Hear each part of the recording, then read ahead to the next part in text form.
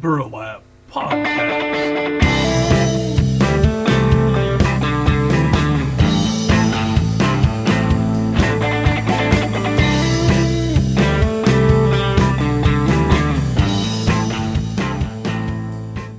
Welcome back to the Burlap Podcast. My name is Paul Sheneman. I'm the host of the Burlap Podcast, and today we have Ben Simpson. He's the minister to students at University Baptist Church in Fort Worth, and today we're going to be just talking about ministry to millennials, and Ben is going to share some of his experience. But just starting off here, Ben, could you give a little bit of information about where you kind of are at in ministry, how you got there, and then specifically what's your interest with helping the church to reach millennials? Yeah, thanks, Paul. I appreciate the opportunity to be here and get to speak to you today, and hopefully some of the things that I have to share about our ministry context will be helpful to somebody else out there. As you said, I'm at University Baptist Church. My role is I'm the minister to students.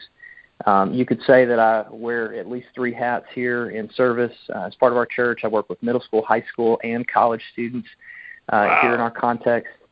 Our church was founded in 1929, just shortly before the Great Depression and the Great Stock Market crash, and that's part of our history here, is a church that began in the midst of crisis. And our location, also, interestingly enough, is right on the cusp of TCU, which is a major Division I university. And if you pay any attention to college football, people are quite excited about, the football team right here in our neighborhood. And so there's 9,500 students across the street from our church. Our church, literally, it is to stand on the front lawn and, throw a rock and hit a dorm. That's how close we are to the university. And then there's another 2,500 faculty and staff besides. So, there's just an incredible, a field to work. Just very, very near our church. And as for me, I came here in the summer of 2013. I'm married. My wife, Molly, is an ordained United Methodist elder, and I'm ordained in the Baptist tradition, and it makes us a very odd couple. Yeah, I would say so. yeah, for sure.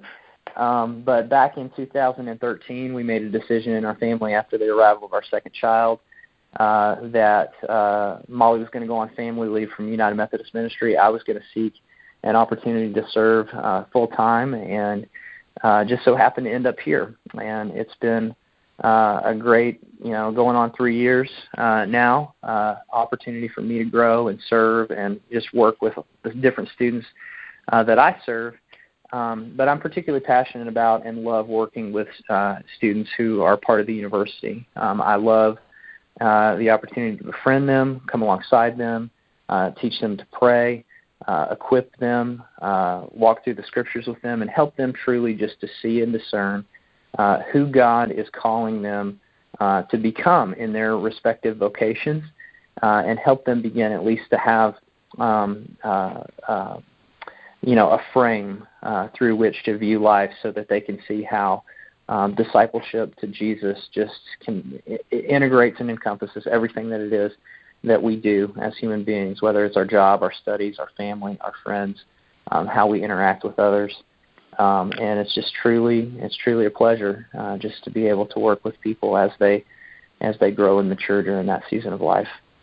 Yeah, now Ben, I hear your passion coming through for specifically like young millennials who are in college right now, and kind of the last kind of segment, even though it's not a really defined generational term yet. The age at the end kind of fluctuates with whatever you might read. But I hear your passion for ministering to millennials. Now, I wonder for your church, your congregation that you're a part of, is it true for them too, that they're as passionate about reaching the students of TCU as you are? That's a great question. I think that our congregation understands itself, thoroughly in its mode and in its approach to ministry as being intergenerational. Okay. And because of that, that's unique. That's not hey, like we're going to have a worship service, or we're going to have a gathering, or we're going to have a particular landing spot, for people that are college and university students, millennials. What we seek to do is be a place where both those that are very, very young and those that are very, very old can come and meet on common ground and follow after Christ. And so our church, whenever someone that is a college student visits us, we strive to get to know their name, to show them the love of Christ, and to help them find ways that they can connect here and be part of the entire fellowship, and not just exist on as a subculture within the body. And with that, there's tremendous opportunities, and there's a lot of good, but there's a lot of challenges in that as well. Yeah, I would think that there are several challenges in that, in connecting college students to an intergenerational body. I know from my own perspective, from my years in college, that I somewhat disconnected from intergenerational groups, not because of any kind of work on my part, but just kind of the nature of college life, where I was around peers all the time, and my whole life kind of revolved around my college work and that kind of stuff. So do you find it a kind of a shock for some college students to kind of be a part of an intergenerational community, one that emphasizes that? Mm-hmm. Yeah, I mean, I agree with you, Paul. Yeah, I mean, most college students, I also live in this neighborhood as well. So not only is my church situation, situated right here, my family is situated right here as well. And so, there's the story of Paul when he goes into Athens. He walks around the city and he sees that they have idols of many kinds, and even an idol to the unknown God. I mean, our family, we take time and we walk the neighborhood. And so whether we're walking on the university campus or some of the restaurants and some of the destination spots that are right here around our neighborhood, we're able to observe exactly what you see, which is young people spending time with young people. And so if you ask them to then seek to integrate with a body of people who have different life experiences, are at a different stage, speak a different language, and simply have different concerns at the present life, it is going to be hard. It is going to be a difficult. It's going to be difficult just to build that bridge. And if anything, I mean, this is my opinion. It's the responsibility of the people here in the church to recognize that and be people who listen and are sensitive to another generation, and then seek to build that bridge. I don't expect the people that we minister to, the college students that we minister to be the ones that have to come and basically meet us and do things the way that we do things. If anything, I want to be sensitive to them and try to make it to where they can fit into our life as easy as possible. And, so a lot of that involves, common meals around a common table. A lot of that involves training and just equipping some of our church members to know, even what to ask a young person that might visit our congregation, so that they can befriend them and now, genuinely show. How do you do the training? How do I do the training? Yeah. It's twofold. One is that our church, we're a Baptist congregation, so that means we have a committee for everything.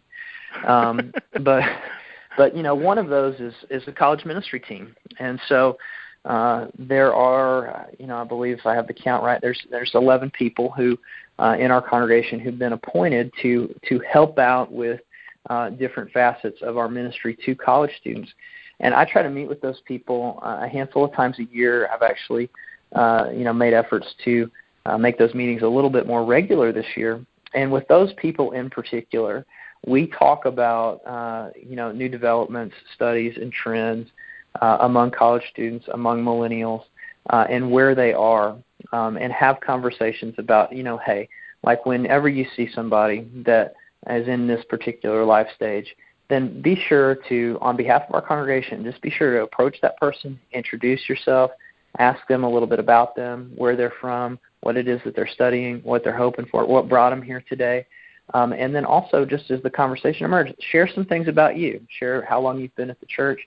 Share what it is that you love about this fellowship. Point to a couple of opportunities or people that you think they should connect with. I mean, one real simple way is we're a small enough fellowship to where if somebody comes in and they're studying in a particular field or looking to enter into a certain vocation, there's a likelihood there's somebody else in the congregation that's been there. And church members will just say, hey, you should go and meet this person. Let me introduce you, because they're doing something that you are looking to do. And just make a connection there. It's real simple. So they're the front lines. And then beyond that, anytime that, I stand up to speak, in front of the entire congregation, I remind them of what my role is, and also, just try to, in the moment, cast a little bit of vision for us being a church that welcomes, embraces, and shows love for all the students, all the young people in our community. So those are the two ways that I go about it. Be sure to follow along on Facebook or Twitter, and if you have some time, sign up for our free ebook on thinkburlap.com. And as always, make sure to comment below or send us your comments on what you want to be talked about and addressed on these episodes of the Burlap Podcast.